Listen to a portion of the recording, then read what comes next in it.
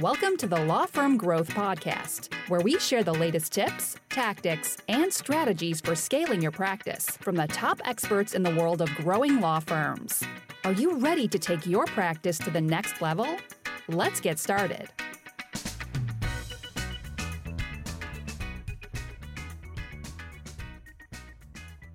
Hello, everybody, and welcome back to the Law Firm Growth Podcast. I'm your host, as always, Jan Roos, and I'm super excited for today's guest. We have Brett Trembly. You might know him, you might love him, but if you don't, he's the co-founder and CEO of Get Staffed Up. We're talking a little bit on the pre-chat. Brett has been coming up like wildfire. I started seeing him at some of these speaking events that we were on the same panels of, got some mutual friends, and just watching his story grow over the years has been fantastic, not only for his firm, but, Get Staffed Up, his company we're going to be talking about a little bit. Really, really impressive stuff happening in a super short span of time. And it's one of those things that we always talk about on the podcast. Two sides of the growth coin. You've got the bringing in more business, but actually fulfilling on this business. And the stuff that Brett helps with kind of does both. But I am super excited to talk with Brett and just the expertise that he's brought in the last couple of years, because I know there's got to be something there if he's been growing as fast as he has. So thanks for coming on the podcast, Brett. Thanks, Jan. Super glad to be here, and I've been looking forward to it. So I was flattered when you reached out, and happy to be here. Awesome. So I wanted to get started. So it's kind of interesting. We think about stuff, obviously, from hiring for our own business, but it's something we talk about clients a lot. And I do see a lot of people that have different philosophies on this. So my first question I want to ask is, what do you think people get wrong about general hiring philosophy? Or what do you think are the worst tropes that you see out in the people side of growing a law firm? Okay. One question, number one, right? First of all, the mentality behind hiring, I think this is a sweeping generalization, but the younger you are, the less you may have this mentality. But people feel entitled to really great employees.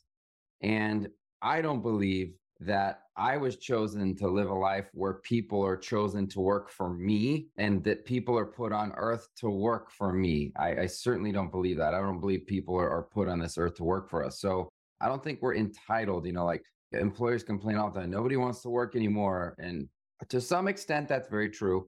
But it's the mentality behind, are you trying to earn great people? Are you trying to provide a good workplace? Are you compensating fairly? Do you have core values in place? Do you have a good firm culture?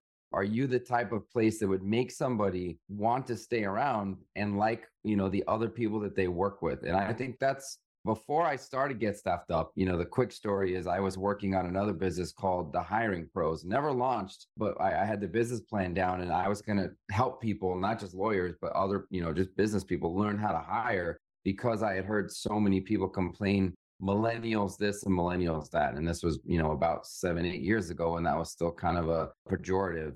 I am an older millennial. I really like calling myself that, though, because it makes me feel younger these days. But the idea is that you have to be better than other places to work, so the people that you want to work for you also want to work for you.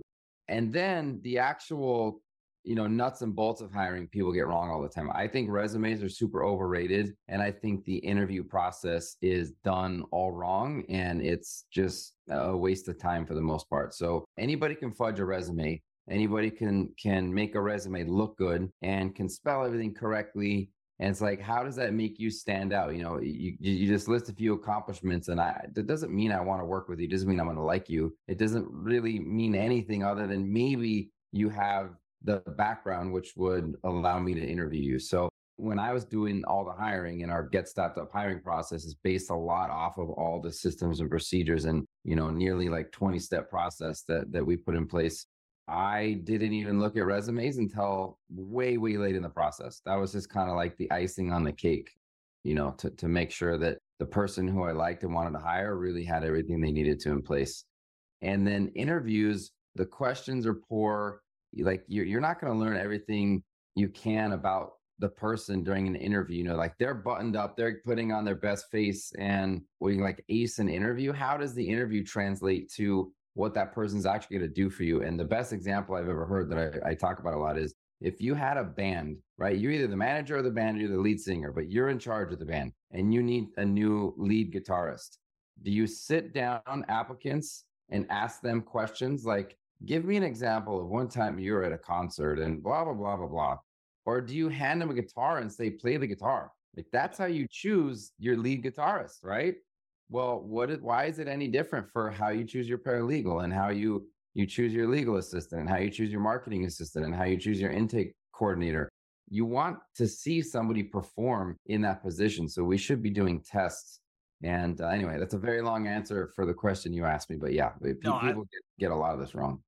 I love where you're going with this too, because I think like a lot of the counterintuitive stuff is some of the stuff that I find the most interesting. But like I think there's kind of an issue with the industry. It's like, you think about a lot of people went into law not directly in pursuit of a credential, but everyone got a credential at some point. So kind of looking for those more formal ways to assess whether somebody has skills or not is I think a default that a lot of people like might not realize that they have or not. That's kind of speaking to the resumes. But yeah, I think that's, it's totally as far as like the skills assessment. But again, it's like they don't teach. I was going to say, it's like people always say you don't teach you that in law school. They don't even teach you that in business school. Like it's kind of a new process on this. But like, okay, so if we're kind of looking at like new ways of interviewing and that kind of thing, I'd love to go down that rabbit hole a little bit. Like if you're not looking for resumes, what kind of initial feedback are you getting to get people on interviews, or do you just go straight to interviews?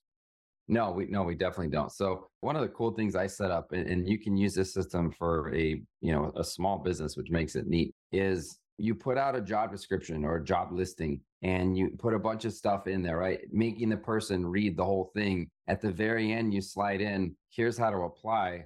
Send me an email. And in the subject line, spell your name backwards and say, I am your next whatever. So like if I was hiring, I don't know, a marketing assistant and you were out there looking, you would literally have to put NAJ dash, I am your next marketing assistant. And if you didn't do that correctly, your email was deleted and you were never considered. So what you're looking for is somebody who can pay attention to detail and who is thorough enough to read all the instructions. Because when you're hiring someone that you're trying to delegate things to and take off your plate, you don't want that person constantly coming back and asking you for help when you're like, I told you how to do this. I even wrote it down. I recorded a loom or what. However, you're giving that person feedback, which is, I guess, a different story. But so that's a cool little filter. So if you're going to get 50 applicants, why look through 50 resumes when you can cut that down to 5 or 10 people? And then out of those 5 or 10 people that do apply correctly, you send them a response. You still haven't looked at a resume or a cover letter, right? You send them a response that says, thank you so much for applying. You passed the first step. Here's a 9-step quiz. Please answer this within 48 hours. And then on the quiz, right, you're sending them back just a PDF via email, because that's in this scenario how they applied. And you're essentially saying, question number 1, how do you feel about our firm's core values? So you want to make sure that they can look up your core values, and then, whatever. Number 2, you'd say, this is where, some of them could be more generic. Like if you were a superhero, who would you be? Those are just some fun answers. You're trying to see a personality. In terms of somebody who's going to be on the phone, you would say, number 3, call this number and leave a voicemail telling us why you should get the job. Or you would say, maybe like a marketing coordinator, because we had a lot of fun with this one, shoot a quick video and attach it to this email and tell us why you should get the job. So then we get to hear the person in the first scenario or see the person in the second scenario and get a great idea for their energy and their personality and their friendliness and their willingness to fight for the job, which you can never get from a resume. Mm-hmm. And those are the intangibles that I'm looking for when I'm hiring somebody, because, again, resumes are just, you're not going to get that from a piece of paper. Yeah, that's fantastic. And I'll say this too. It's like kind of one of those things. I feel like people, at least I've made this mistake in the past, just like there's certain positions that are attention to detail. I've probably had to follow up on like what I meant when I said a certain set of directions way more for not having made that assumption, because it's just one of those things that could make the whole rest of somebody's life easier. But yeah, that's fantastic. And kind of going on like contrarian points too. I was taking a look at your book before this in preparation for this interview, 24 Months of Freedom. Would highly recommend it, guys, if you're watching it too. And I really liked the order that you presented in terms of what you recommend hiring first. So would you mind talking a little bit about what went into that and like kind of your thoughts on where people should go if they're starting out to like hire their first person if they're solo or something like that? Absolutely. And my story that's in the book a little bit, it's not a super long book. It was really designed to be read cover to cover on a 2.5 hour airplane ride. I was a true solo. I mean, I had zero help for the first 2.5 years. And as soon as I hired my first assistant, and I just gave him as much of the admin stuff as possible, even though she was a law student. She was probably wanted, actual legal work. I doubled my revenue, and then I did it again. And that's where my success came from. All my growth has come through hiring. Every business plan at the end of the day comes back to like what you need and how to get there, and then who to hire to help you get there. So, sometimes I think people go crazy with business planning when they just need a hiring plan. Yeah, I definitely agree. And it's one of these things, like, I think there's certain personality traits that lead somebody to be like more DIY. But, if you think about it, the time it takes to get these skill sets is just so inefficient. And, one of the points I love in your book is how little attorneys actually bill and how concrete the value of a billable hour is and how you can instantly get these doublings a lot of times too. And it's kind of funny too. This is something I'll kind of co-sign on a little bit too, because we get people applying for marketing stuff all the time from our ads. And I was really shocked when I saw the number. I was like, yeah, like 8 to 10,000 seems like a pretty standard thing for a solo. I'm like, you know what? When we ask about how much people are doing when they're responding to our ads, a lot of solos are right in that range too. So I think you really nailed it for men. And I don't know if you got those stats from I think I've seen similar stats come out from Clio, but it's funny how these things bear out. And again, it's not because they're pulling these out of thin air. Like, these are really, really real concerns that people have to have. But yeah, to your point, it's like that first hire, a lot of people ask themselves the question of like, where can I find the money? But it's like, it's all around you. You just have to get the person there, and it's going to just be attracted into your thing, not to get too woo about it. But yeah, it's like people have so much money lying around their business sometimes. Yeah, exactly. And like on your website, you guys make the point that's a lot of times you don't even need more cases. You already have clients, you already have things you could be doing. Sorry, you don't need more leads, right? Like you can already either better convert the leads you're getting or just do more for your own clients. And so where I came up with the order is through my own experience. And we've got, over 1,000 people on our payroll between our own staff and our clients currently. And we work with over 500 law firms, because most of the law firms end up getting, multiple people through us. And so taking that experience and everything I learned, the first thing you have to get is an executive assistant. Because like I said, a second ago, I double my firm, and we've seen that time and time again. If you just get from that 1 hour per day to 2 hours per day, it's such kindergarten math. I have a kindergartner right now, and it's literally kind of the stuff he's doing, right? It's just 1 + 1 = 2. It's that easy to double your law firm. It'll probably never quite be that easy again. And it's getting out of your own way and doing less. People think growth is about doing more, but it's often, most of the time, about doing less and just doing more of the things that you should be doing, and a lot less of the $10 and $100 an hour tasks. So an executive assistant's a really great place to start with that. And in terms of, the comment you made about not having enough money to hire, like where do you start? You don't have enough money to hire because you haven't hired already. And that's the paradox in our minds that I couldn't get over. I had this magical number. Like, I had to get $20,000 in my operating account before I could hire somebody, which is so silly when you think about, I wasn't going to pay that person $20,000 annually. Like, where did that number come from? We always make up these arbitrary rules for ourselves. You just need enough money to pay that person for 1 week.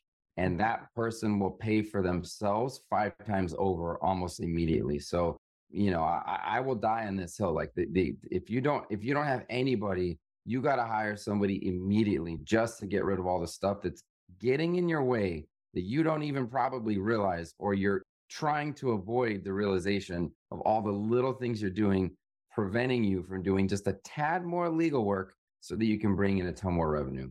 Yeah. That's so true. And it's one of these things, we see it a little bit on the marketing side too, but like, I think there's, it's funny. There's all these dumb rules of thumb that I've heard, like, through the years, just like having business, like, oh, you gotta have 6 months of salary or something like that. And just like, or like, get like the ratios and this kind of thing. It's like, look, if you're trying to grow your law firm, I don't think you should be listening to your accountant, first of all. Just like one of those things. But also, it's, as long as you're able, it's just like any, bet or investment or financial decisions. If you're able to correctly frame the downside and protect yourself, it's like you're not signing a contract in blood that you have to have this person on your payroll until the sun explodes. And oftentimes too, you could probably structure in a way that you can be able to cut bait on something that isn't a really, really good situation for you. But yeah, it's one of these things that continuously baffles me, because like the one thing, it's just like people are expecting to get more resources out of the least resources they're ever going to have, which is their own calendar that's probably stretched. It's like, how Yeah. are you supposed to do it? It's like you're going to go charge on D-Day with like, a sharpened toothbrush or like your bathing Yeah. suit or something, right? Like, And it never happens. And we're like, oh, I'll work more on the weekends. I'll work more at night. Life gets in the way, or you're just so miserable that you're trying to get legal work done on a Sunday. It's just not sustainable. And that's the frustrating part that, for me, like I couldn't surpass that threshold of the, I was at nine or $10,000 per month. I couldn't get past it, and I couldn't figure out why, even though it's really, really obvious and simple in retrospect. yeah. Well, I think it's important to have these kind of conversations too, because there's probably a lot of people out there that are like, yeah, you know what, I'm only really making like $9,000-$10,000 a month. And like, you don't want to say that at the bar organization. You don't want to talk to your friends or Nobody. your wives about it, but it's Yeah. so common. Yeah. No, that's such a good point. People don't want to be like, well, on the one hand, a lot of people go to those bar functions and they want to brag about, oh, I'm so exhausted and I'm working so hard, but they're not being honest with themselves, and they're not being honest, with each other about their actual, like, you know what, I'm doing really poorly. My law firm's not going well. I need help. Like nobody actually says that, they kind of pretend like they have all the answers. So, and look, let me just make this one point because we didn't talk about it, but I'm also a lawyer, if that's not clear by now, with a law firm. I think we have 11 attorneys right now, about 35 people total. So when I say like I was here and I was doing that, if someone's listening that doesn't know my background, that's important to mention. But I made this point recently at an event, and then somebody raised their hand and asked me the same question, begging the same answer that I had just gone over. So I want to make this just so clear. The executive assistant, the first one you hire, you're going to just load that person up with things, but not in a negative way, not in a way that you're going to like, here, run my law firm for me. You're going to sit down with this person, virtually or otherwise, and you're going to say, all right, you're hired. I'm so glad you're on board. We're starting whenever, but I got to just be very clear with you. I'm going to dump a lot of things on you, and you're going to act as the receptionist until we get one. My plan is 3 months from now to start hiring a receptionist to take that off your plate. And over time, we're going to take a bunch of things off your plate, and you are going to grow with me and with the firm. And most people will accept that challenge, and they'll be excited to team up with you and be a part of that challenge. Without that bit of communication, they're going to feel overwhelmed and kind of, like sabotage, like, wait, I took this job and this person thinks I could do 30 things. You need to acknowledge that you are giving this person a ton of work, and it's going to be very hectic at first, but that help is on the way and you want to grow with them. So in the book, the second position that I recommend hiring is your receptionist. And the reason, we don't really have time to go into the reason, it's in the book, but when you hire an outside reception company, they don't get your name right. It's very clear to your clients aren't dummies. It's very clear that it's a reception company. It makes you look Mickey Mouse, whether you want to admit it or not. No, it's not acceptable, because firms that are bigger than a certain size, they have full-time, receptionists. And when those people can't even, they don't know your schedule. Like imagine calling a doctor's office and you have that type of experience. Like you're going somewhere else, right? But a reception company is better than you answering the phone, because you imagine calling a doctor and the doctor answered the phone back. You would be like, wow, I did it. I found the worst doctor in the entire United States. Like I did it. So you have to take care of that first very important impression that your firm makes. Somebody who's very cheery, somebody who's welcoming, makes the person feel not like you're bothering them, but that, you want their call. But again, circling back to making my point, somebody's like, after I said all that, they go, can I hire, executive assistant, and then give them other things, like make them a receptionist? And I'm like, yes, that's the point. Hire that first person and give them as much as possible. Your phones, we have just dozens and dozens of clients whose phones are answered through our Get Stepped Up staffers, who again are full-time with our clients, but they're our legal employee, and we do the payroll, and we take care of all that other stuff. The phones are answered in other countries and nobody ever knows. And in order to work for us, you have to have one of the two highest English proficiencies. You have to pass a test, going back to the recruiting process. So give your first person, overload them, tell them help was on the way, and then start growing. There's a reason it's 24 months to freedom, right? Everybody wants like 7-minute abs, and then 6-minute abs comes on. All of a sudden, nobody wants.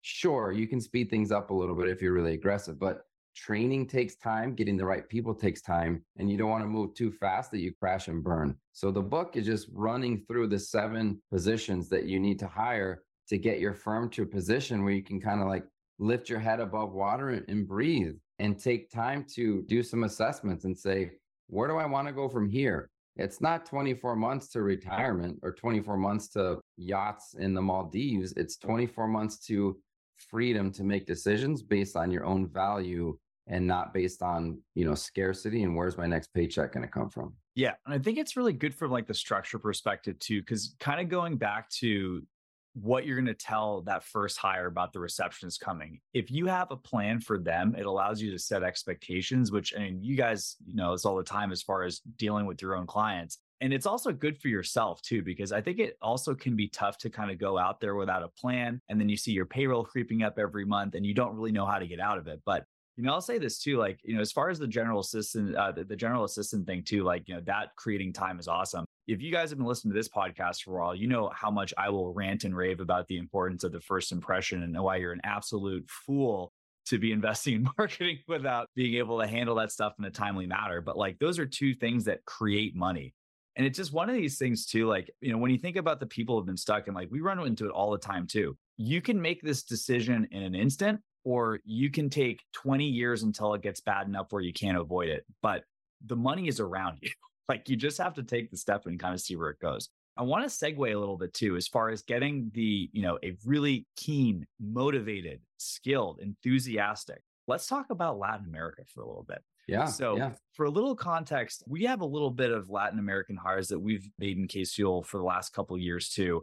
I've had a fantastic experience. I've had some less than fantastic experiences in some other countries, but let's talk about how you ended up landing on Latin America and why, you're recommending this for the hires that you have moving forward. Yeah, I would love to. So we started out both in the Philippines and in Latin America from day one.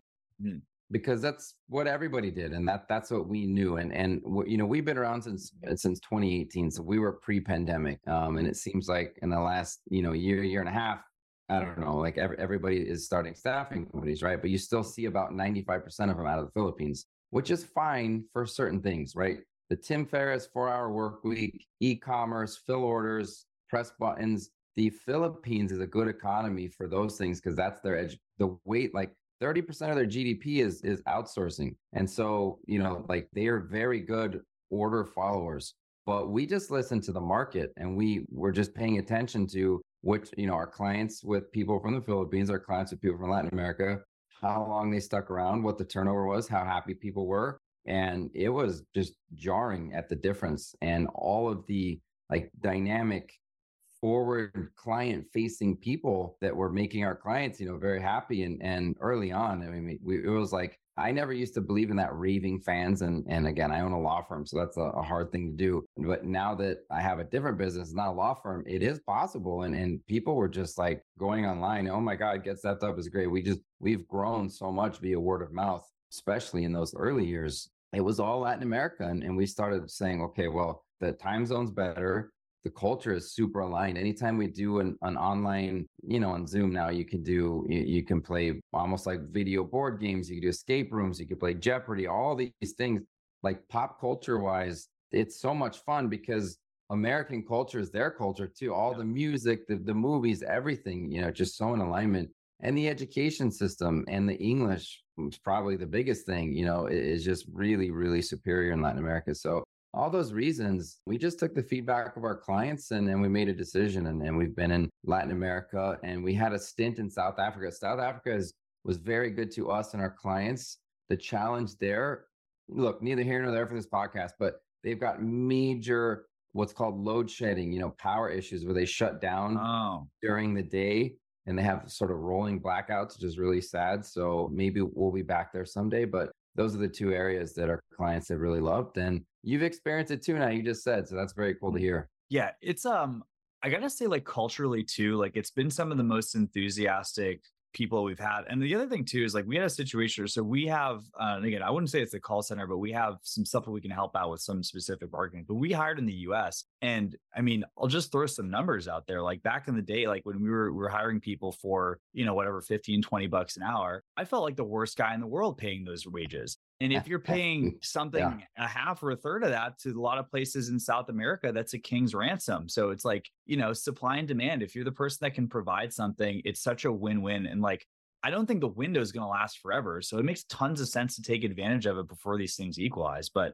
yeah, Yeah. like it's great. And I think the time zone thing's super important too, because it's like, when we'll have a couple, I mean, we've hired in the Philippines before. It's, there's cool things about waking up to having things done for those things. I think for Yeah. customer service stuff, it's tough, but yeah, I mean, it's like, even if you could get somebody to work in your time zone, like you got to realize what you're putting them up to, kind of going full circle to where we began. It's like, that's not a life that I'd sign up for. It's definitely not a life I'd want to like ask anyone else to sign up for, Yeah.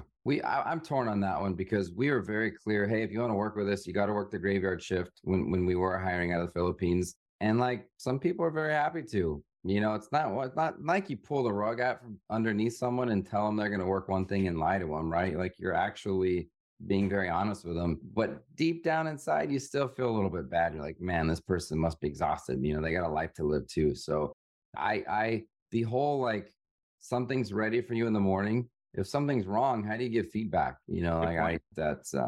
We never tried to have that model where somebody was working for you, but they weren't working during your hours. Yeah. Well, that actually gives me a really good segue as well, too. So let's talk about training and feedback. So if you guys are, I'm just kind of curious. So general advice on how to train people as they come up. And I'd also be super curious about how you guys do it, get staffed up. Yeah. So general advice is have a schedule. Like the first, and it doesn't have to be you. It depends on the size of your firm, because like we now have clients who have promoted their staffers that they have through us, up through the ranks, and who do all the training at their firm, who are office managers, who like there's no limit once they work for you on how much they can grow into the firm. So, but if it's just you at first, don't try to wing it and squeeze in training time. We're like, okay, now I'm ready. You know what? Let me do some feedback and some training. Put it on your calendar. People, you mentioned the resource of our calendar, but your calendar is the greatest planning tool that that's ever been invented. Block scheduling, block it out. And then the first week, I've got an hour in the morning and an hour in the afternoon. And here are the 10 things that I'm going to get through in the first week. And then the second week, maybe it's half an hour each time. And the third week, half an hour only in the mornings. And then you come up with your regular, plan for feedback. Record those sessions so that before they ask you, they go back to the recording, and just, be fair, but be honest. And if you found somebody early on that is not going to work out, then cut bait sooner rather than later. Hire slow, fire fast. Everybody kind of knows that adage by now. All the details though for how to train, Trainual can be a good one. We've had a lot of clients use that, or just the old fashioned, here's your 5 to 7 repetitive tasks that we have in your job description. I'm going to teach you those things. And then once we get good at those things, you have capacity. I'll start adding other things onto your plate, and just devise a system. It's not like a lot of things aren't taught in law school, and like you mentioned, business school, but training can be very simple. You need to give your knowledge and tell someone how you want something done. Just plan it out and put it on the calendar. Yeah. I also give another shout out to the book too. Like the task descriptions that you put out for the different roles is super helpful too, because if you don't know what else to do, it's always a good place to start. Yeah. But yeah, like, and it's one of those things too. Like I always tell people, whenever you're investing anything else into what we do, or like, growing your firm in general, it's like you have to go through a period where you're working more before you're working less. Hopefully that can be as short as possible. But yeah, it's like you kind of have to go through this trough of less time and / or less money before you're able to come out on the other end and get more of both. Yeah. Yeah. I mean, look, I said that growth is about doing less, not more. But when you're training somebody, it can be tiring, right? But like you can't shortcut that. Somebody's not going to just magically grab from your brain all the things that you want to teach them. And then we see people not put in the time and they get frustrated. It does take time to train. I get that, but it's so worth it on the back end. Get through a few weeks of training and just get some things off your plate. And then every week, more and more. Yeah. I'll say this. If you think it takes a lot of time to train a good employee, wait until you didn't train them and they're a bad employee. See how much that'll take. Yeah. I mean, right. And turnover is really crushing, especially on a small business. And not when you just hire someone and you neglect them, what happens is we either don't want to delegate to that person because we know they're not good, so we do it ourselves. So what's the point? Or we let them do it and they mess things up, but we're too busy to really give them the proper feedback. So we're kind of poisoning the pot on that person anyway. Then we're frustrated, they're frustrated. we see this a lot is somebody says, oh, that's not for me. And I'm like, what do you mean it's not for you? I tried that once. Okay. Where did you hire from? How did you train him? What kind of systems did you have in place? It's like riding a bike one time and you fall, which I think we all did our first time riding a bike. You get up, you kick the bike and you're like, that's stupid. Bikes are dumb. But yet every day you see people riding a bike from A to B and they're either getting somewhere they need or they're just having fun. But you swear bikes are not for you. It's like you got to get over that sort of mental roadblock of making more things up that don't exist. So, it's like you got the people on the one side pre-pandemic who didn't even know what virtual hiring was, right? And we had to do a lot of education. And the pandemic hit and it was like, okay, our biggest objection just went away and the floodgates just opened, But it is frustrating because you want to help everybody and really you want to help mentally. You want them to like read the book like, oh my gosh, I get that. Thank you so much. And it feels good for someone else to receive, what you put out there and make a change in their life. But you do run into the people who are just dead set. I need someone in person. Okay, great. How many people do you need in person and why? And can you hire the rest virtually so that you don't crush yourself with overhead? Because when our overhead goes up just as much as our revenue, that's a tough feeling. It's like, what's the point? I got to work all these extra hours just to pay people. And that's what happens when you hire domestically. Yeah, I mean, it kind of ends up with like the tails wagging the dog, and it's kind of crazy just because like the defaults that you've seen in the industry for a super long time. It's like, okay, well, like who's your first hire? You bring on an associate for like what, 100K right now? Like that's potentially 4 or 5 staff from like somewhere else, which is like incredible. And if you think about all the stuff that could be taken off your plate, and like not only the stuff that's going to be generating revenue, it's like I think it's a no brainer. But I mean, I think it's also one of those things too, like, people will find evidence to support whatever their theory is in a lot of ways too. And it's like, look, if people are made up their mind, I think there's people who are solo on purpose and, power to them. But I think there's some like mistaken stuff that kind of goes out there too. Like, I'm not going to name names, but a lot of people are talking about lifestyle stuff. And it's like, look, if you can take a couple of weeks off to go hang out on the beach, but you don't have money coming in, like, I don't know how relaxing that's going to be, at least personally. I guess I understand the sentiment, right? Mm-hmm. But if you're on the beach and you're working, I don't think you're enjoying the beach. It's just every time you look up from your laptop, you see some water. Okay, right? That's nicer than staring at a wall, I guess. But I can go back to my early, I had I got married, had a kid, had a mortgage my first year of owning my law firm. And so going home to see my mom with my family was like one of the most stressful things because the phones, weren't being answered and money wasn't coming in. And I just had a pit in my stomach the entire time I was there. Because it's like, there's a local pizza shop that I laughed one time, there's like, we'll be back in 3 weeks. Like that business just shut down. And there's better ways to run your law firm. And, you mentioned hiring an associate for 100K. Would you rather hire an associate and nobody else to do extra legal work, or for the same price, basically, like you said, hire about 4 to 5 people and do 1 more hour per day of legal work? Because again, that's going to represent about $10,000 per month, which is $120,000 per year, right? Like your first hire does not need to be that attorney. God bless you if you really have that much legal work, but it's nearly impossible when you don't have the other things in place to have that much legal work. Yeah. I think this is awesome. We've gone full, like in terms of like going full circle too, like I think we're winding up in a good place where we began to. So I want to be respectful of your time, Brett. This has been a fantastic discussion. For people that are trying to get into your world, what's the best way to get deeper in? Sure. Thanks for asking, Jan. We put together a landing page just for you and your listeners. So if anybody, whoever's on here, if you go to getstaffedup.com/law firm growth -podcast, law firm growth, one word -podcast. There's a landing page and it has a link to the book for whoever's interested.